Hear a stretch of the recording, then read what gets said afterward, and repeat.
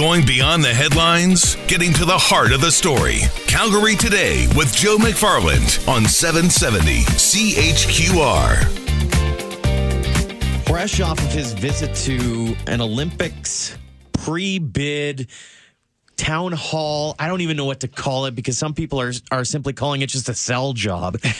Gord Gillies joining us, pulling the midnight oil here, my friend. Happy to help out. So you went to this thing. Yeah. And what was your main takeaway as you kind of walked away? So first of all, I was surprised at what it was. Town hall. I thought it would be a thing set up, Joe, where you would go ask about this and ask about that. It was a presentation. So this was a Mary Moran-led presentation on the walking through the Bidco process. So I kind of went in. They had about, I would say, less than 100 people. Okay. And they did a vote. Who are you, yes or no? Let us know how you're thinking right now. And I would say it was about 80% on the yes side. Right. Having said that, I noticed some Tourism Calgary people there, so there may have been a stacked deck. The fix is in. I can already hear the text messages rolling in. So I went in to find out more information, and me being one who has such great memories of 88 and thinks 88 just made Calgary what it is, such a part of our personality, I'm leaning yes, but I want to know more about the numbers. And Mary did spend a ton of time breaking down the numbers they put together, why they've come up with this, how they've come up with this, and I feel better about how they've come up with their $5.2 billion and the like, having had this opportunity to hear her. I have not, though, had the inspiration. Mm-hmm. What is it going to race me to yes side yet? In the inspiration side of things, I got a little bit more of that today, but still not a wow. And so it was interesting from just me watching my perspective. The biggest question that I think a lot of people, particularly those, and I know Rob's big on this, Jock's big on this, I'm big on this, is the legacy factor, right? Like, we have all these buildings from 88, and when we walk away from the 2026 games, should we host them, what I worry about is, are we going to have something 40 years from then that we're going to say, that was from 2026? Right. Did you get the sense, or did you get an improved sense of where that might be? I think what they tried to show today was that, first of all, these are facilities that have carried us for 30 years. Do we just say, see you later, no more?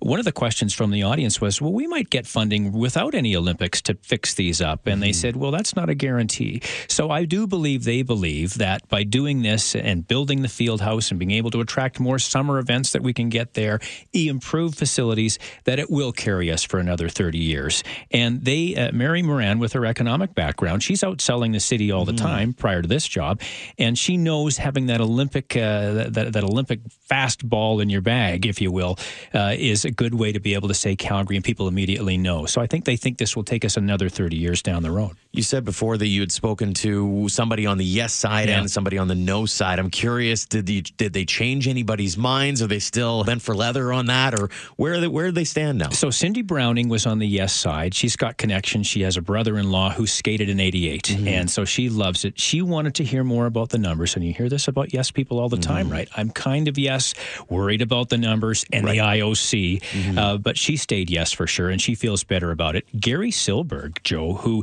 danced in the opening ceremonies, took part in the torch run, loved the 88 Olympics, is a no-sider. Really? He wanted to see firm facts. Tell me, show me that Vancouver, by having this, their GDP increased this amount, or there was this benefit because of it. The numbers guy. He asked some tough questions in that regard and didn't get the answers he needed to say, yeah, maybe I'll think yes. He's still a no. And this is a guy who loved the 88 games. Interesting. I'm sure you're going to have a few more thoughts on this tomorrow morning on the morning news. I can't wait to hear what you've got to say. It's here we go. The countdown is on. It's interesting. It absolutely is. Gord Gillies, thanks so much for doing this. My pleasure. There you go. The latest from the horse's mouth, a.k.a. Gord Gillies, on the public information session held this afternoon downtown. There is another one tonight if you want to take it in. It is at the Jack Singer Concert Hall lobby at Arts Commons. There is also an Olympic and Paralympic symposium. I was looking on the event page here, happening November 1st at Mount Royal University. The key to all of this is to get as informed as possible heading into the plebiscite. Now, we learned yesterday that what those dates, or we know what those dates are. The plebiscite happening on the 13th of November. The advanced voting dates happening November 6th and 7th. The city's also looking to get some people paid to help out with that plebiscite. They're looking for 3,000 positions to get filled before that vote. I shared a little kind of a small thought, I guess, in terms of these Olympics, as I've watched the back and forth, the pros versus the cons and all of this. And there's one thing that comes to mind when all is said and done here.